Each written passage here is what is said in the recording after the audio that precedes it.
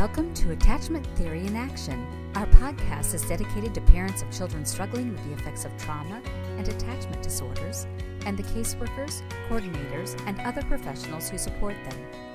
Your host, Karen Doyle Buckwalter, will introduce you to Dr. John Balin. Dr. Balin received his doctorate in clinical psychology and has been working in the mental health field for 35 years.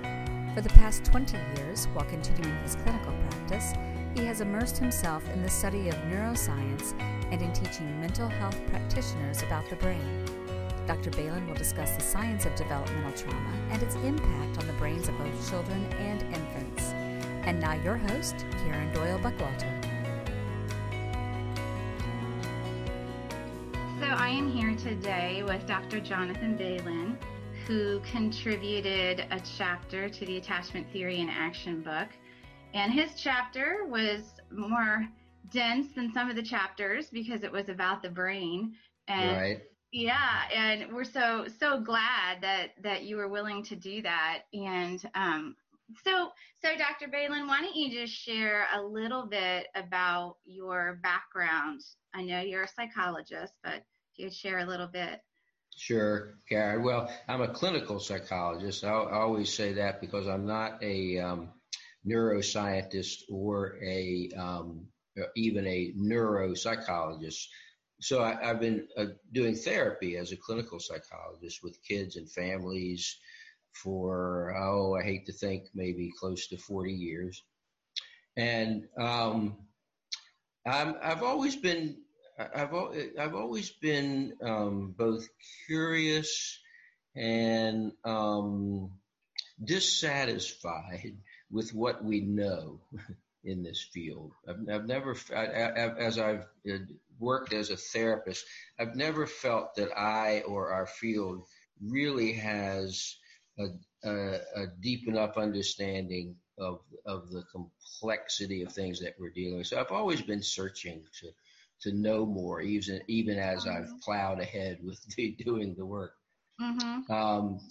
So I was always learning, what was coming down the pike in terms of models of therapy. And when the brain science really started to explode more, and also when my children left the nest, because I had time to study, and this was about 20 years ago, I really started reading and absorbing the brain research. It really became a daily practice, I guess you could say, a nice obsession, because it really has been. So literally for the past 20 years, I've just every day pretty much been thinking about reading the brain science, and always with the purpose of trying to figure out and apply that knowledge to the clinical work. And so that's just been an ongoing project for me. Then about 10 years ago, of course, started collaborating with Daniel Hughes. Yes. Where we got real serious about the intersection between the attachment-focused therapy processes and my interest in what was going on in the brain and how we could really bridge those two ways of knowing and doing. Yeah. Very good. And mm-hmm. I think sometimes maybe this is what you're speaking to a little bit, therapy is more of a soft science compared to medicine and other disciplines in terms of what we're trying to do. We just don't have as much clear scientific data. So it sounds like you were taking all the information that was coming out in the brain and trying to synthesize that into, what does that mean in therapy? Yes, not all the brain science because it's so vast, but the brain science that had to do with our social, emotional, and relational processes. Mm-hmm. I think we're still a young field in terms of our depth of knowledge about what we're trying to understand and what we're trying to help people to to do and to change, because we deal with the whole person. We're dealing with the full complexity. Most medical disciplines are dealing with very specialized areas of knowledge, and they do have deeper knowledge. Probably they know more in some ways about how the heart works and the liver works and the stomach works than we know about how the brain and body and people work. So it makes sense that we would be on a slower trajectory to really get our minds around all that we're trying to understand, the whole person. Right. Yeah. And so, thinking about, with the theme of the book being attachment theory, are there some pieces that you would very specifically speak to related to attachment theory and how that's related to the brain and how we conduct therapy in cases where there have been significant attachment disruptions or relational trauma, developmental trauma, those issues? Yeah. That's a big question and a good one. Where would I start? I think I'd start with in terms of the brain research, the science of developmental trauma. It's very useful to start with what that research is telling us about how early experience affects the way a child, an infant's brain is adapting to the world that it now finds itself in. And when children, what that research is saying, from what I can see, the way I interpret it, what that research is saying is that when children first encounter a harsh world, when their first sensory experiences with caregivers are painful, frightening, not comforting, when there's not a go-to soothing companion, what would be happening in the child's brain is that kind of poor care, those kinds of very stressful experiences would be activating the part of a child's brain that's devoted to self-defense. So that what's happening in the child's brain in that situation is that the child's brain is getting dedicated to and getting very good at using the circuitry that's developing that we would use throughout life to protect ourselves from harm, in a sense, to play defense. That's like the brain's alarm and defense system. And so, in some ways, the brain development, there are choices that are being made in an environment that's nurturing, in a good care environment. The brain's going to adapt more to living in a caring world by growing the parts of the brain and the circuits in the brain that we use for social engagement, to connect with people when we feel safe. So if you just took two children, even if you took identical twins, and they separated at birth, one in a good care environment, one in the poor care, with exactly the same genetic makeup, their brains would develop quite differently in response to those early environments. And because that early developmental period has so much to do with not just learning, but the brain is structuring itself, that these processes are very enduring.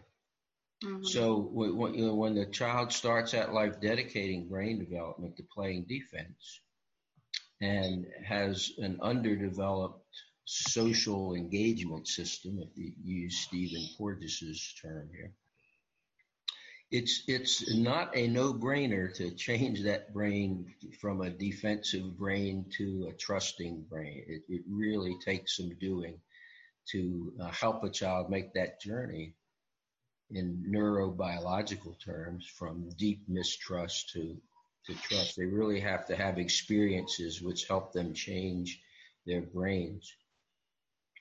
So one of the things I did, Karen, particularly in working with Dan Hughes, is develop a concept of blocked trust and blocked care. And I like those concepts. They're simple, but they capture the blocked trust idea. I think captures the idea that children are dedicating their early development to learning to cope through mistrust, through being hypervigilant, wary of other people. And the concept of blocked care, which I really came to first because I was thinking more about the caregiver side of it, was looking at the effects of stress on caregivers and the effects on the neurobiology of the care system. Yeah. So what I get really interested in is the interplay, between the kid's brain, the caregiver's brain, and so many situations that I would see clinically that I would describe as mutual defense societies. Where a child with blocked trust is in the care of now a new caregiver, often out not with the biological parents, with a new caregiver who has every intention of being a loving, nurturing parent, but is encountering a child who doesn't know yet how to be a partner in the kind of reciprocal relationship that makes it so much easier to have good connections and form those attachment bonds. So how does a caregiver, in the face of that, somehow sustain their caring and not go into blocked care? I think that's a mouthful. That concept, well, first of all, let me say thank you for explaining that. And that's why we all love you, Dr. Bailey. Take these very, very complex things and bring them into practical information that we need. Yeah, great. And that's what I hope to do. Yes, and I think, there's so many things I'd like to ask about. I'm trying to organize my thoughts. Sure. I like the use, and of course it's the correct use of the word adaptive. Yes. Because even though it's not optimal, it is adaptive. And it is adaptive. And it's really amazing that a child, even a 1-year-old that we're seeing in a strange situation, is having a certain pattern of responding to their caregiver based on their brain has learned about the caregiver. But I like that word because I think so often therapists and parents can get caught up in, this is just really their brain's okay, but they're doing this because, they want to aggravate me. And so at the same time, although it's not optimal development, it was adaptive and it was the best the brain could do at the time. Yes. And then your concept of blocked care, I have used over and over. I think it really helps to remove some of the shame for parents who feel like they're being judged, that they're seen as mean or cold or distant with their children. Yeah, well, that's exactly what they intended not to be. And I think I'd like to even hear some comment about the parents' brain chemistry is changing too. And it's not releasing the same chemicals, dopamine or whichever ones we would talk about, that lead to you falling in love and connecting with them. Well, there's a whole neurobiology of caregiving.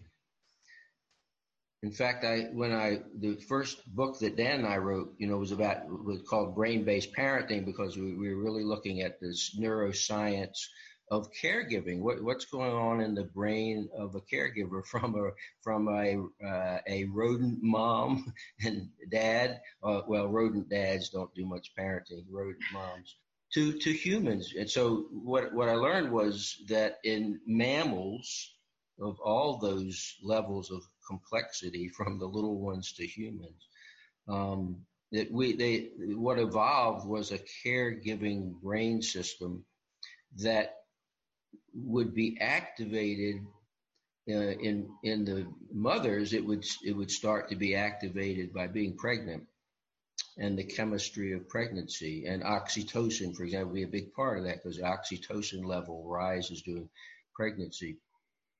And then the job of the baby, whether it's a baby rat or a baby kid, would be to be responsive to the mother, both by making delightful, positive sounds, and by making distressful sounds to let the mother know when they're in distress and in need. So there's this. So what evolved with this lovely dyadic interplay in all mammals between the caregiving system in the parent and the attachment system in the child. Mm-hmm. And those evolved to work together so that the child or the infant and the parent were activating each other's brains in a way that would promote this bonding and this safe attachment if things were going well. So the opposite of a mutual defense society. I'm sorry. Yeah, exactly. It's the opposite of the mutual defense society. So here we get kids now who adaptively are in chronic defensive mode. And it is so important to understand that as adaptive, because if I'm going to learn to have compassion for those kids and have a story about them that's going to help me sustain my caring for them, I've got to understand that the origins of their defensiveness were adaptive and necessary. But so this dyadic dance of caregiving and attaching is the opposite of the mutual defense society. So I think a lot of when we're doing the therapy, we're trying to help restore that dyadic interplay. Not just help the child attach, but help the caregiver, keep that caregiving system on. And that can be, but what can happen, of course, so naturally is whenever you're interacting with another person who is dissing you, disrespecting you, fending off your efforts to come close, it's naturally going to trigger your own defense system. Yes. So now there's this real high risk. It's very difficult to not start to go into defensive mode as an adult. And when you start to go there, you literally are shutting off the caregiving system, that other neurobiological system, which is devoted to being open and caring. You sort of can't be in both systems at once. You can flip back and forth between the two, but if you're starting to go into defensive mode because this child is triggering that in you, that's where the risk for blocking the caregiving, the caring feelings, the caring state of mind, all the nurturing behaviors, that system can start to get suppressed. And that's what I meant by block care. Yes. And in some sense, that's an adaptive thing that the adult's doing. It's self-protection, but of course it leads to mutual defense society. Sorry. That's okay. I just wanted to ask you what you have seen as the most effective clinical strategies to help parents with blocked care. Yeah. Anybody listening to this, whether it's a parent or a clinician, probably knows or has seen or felt this in the room and knows what you're talking about. Yes. What have you seen in your own practice and in working with others that's helped with this? Yeah. Well, I think the first thing that's essential that the parents need, the caregivers need, is the kind of compassion and empathic and understanding response to what they may be experiencing, some level of block care that the children need from the parent. So I find that what I need to do as a therapist is put aside my agenda initially of trying to steer the parent towards, the kind of nurturing, compassionate care that I think the kids need, to put aside that agenda initially so that I can help the parents feel safe with me and put some trust in me, because I can listen and understand and have empathy for the stress that they're experiencing. And I want to help the parents to feel safe telling me the worst the worst of it, which could be, I now hate this child. I wish I'd never had this child. I never thought I'd feel this way. I feel horrible about it. I feel angry. I feel guilty. I want, my first agenda, I think, is to create a safe relationship with me for parents to, to feel safe with what they're experiencing. So in a way, it's paralleling. I think it's parallel work, and it has to be done with the caregivers, without the kids in the room. In the old days when I was learning family therapy, it was, let's throw everybody in the room together and we'll do, whatever we're doing, structural things, and move people and work on relations. I don't do that in this model. I particularly want to give the parents, the caregivers, a chance without the kid there triggering that defensiveness. I want to give them a chance to develop a safe and trusting relationship with me, because to me, often the key to the attachment work, of course, is the caregivers. And if I can't help the caregivers often make a very huge shift from a really stressed out, often defensive state to an open and engaged, compassionate state, the possibilities of change in the relationship are not so great. So yeah. I really look at that as that work with the caregivers is so core and essential to the process of change and attachment therapy. Now, I can already predict what some clinicians who are listening might be saying to themselves, because I get this question when I teach TheraPlay and when I teach about this topic. What about parents who don't want to do that? They're like, what? You need to help my kid. I mean, this isn't about me, and we're in a crisis, and I don't want to sit around talking to you. You need to help my child. Because I get this pushback a lot when I talk about this. Yeah. So what do you say to a therapist who says that?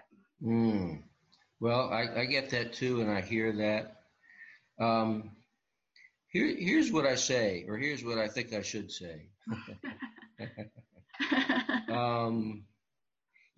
Expect to hear that. Very few parents would come in ready to do the kind of enriched care that we'd like them to be able to do with these very complicated kids. So I'd be ready, first of all, to have a parent come in with some level of block care and to take on the job of working through and developing that trusting relationship with that parent. And so part of developing trust is being able to say, I really want to be helpful, and I know that if I just see your child and don't work with you, there's the likelihood of things getting better and changing are not so good, because I really do believe that.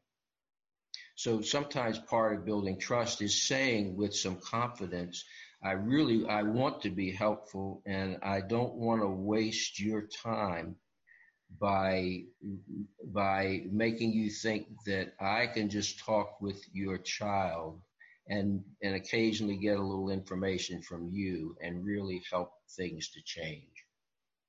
So in some ways, it's knowing that and believing that model, and at the same time being ready to really listen and be very empathic with the pain that those parents are feeling. You know, the parents are blocking their pain often in the same way that the kids do. And one of the goals of building that trust is to helping them feel safe enough to start to talk about some of the pain and some of the grief, I think, that comes along with having temporarily lost their love for these kids.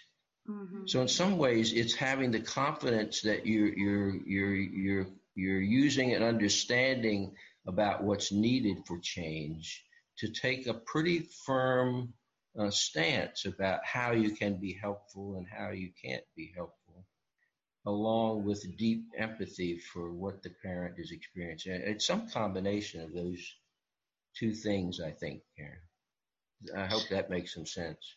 Yes, it does make a lot of sense, and I agree with everything you're saying. And I think also that, if we're going to look at DDP and PACE, for example, I think we have, as professionals, a lot easier time delivering playful, accepting, curious, empathic to the child. To the kids, yeah. And can easily forget and become frustrated and start thinking, look, you're the adult, Exactly. Like step up to the plate here. Yeah, I know that feeling. And yes, and we like you were saying, we have to overcome that also in ourselves. Yes. So we can. Yes, I think that probably. Bingo. I think that's the biggest challenge for therapists, is to just not leapfrog over that challenge of being able to be as compassionate with the adult as you want them to be with the child. And it is much easier often to align with the child because that's what we do. I mean, we empathize more easily with the little person.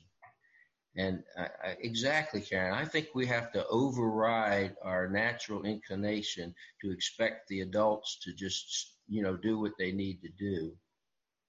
And we have to let go of that and be paceful, if we're using that model, with them in the same way that, and so, I think they have to experience, here's part of it is you can't teach PACE psychoeducationally, not at first. People have to have a chance to experience you being paceful with them. And often we're working with a lot of times there are parents who have never experienced nurturing themselves. And it would be like speaking Greek, to talk about a nurturing way of being with the child.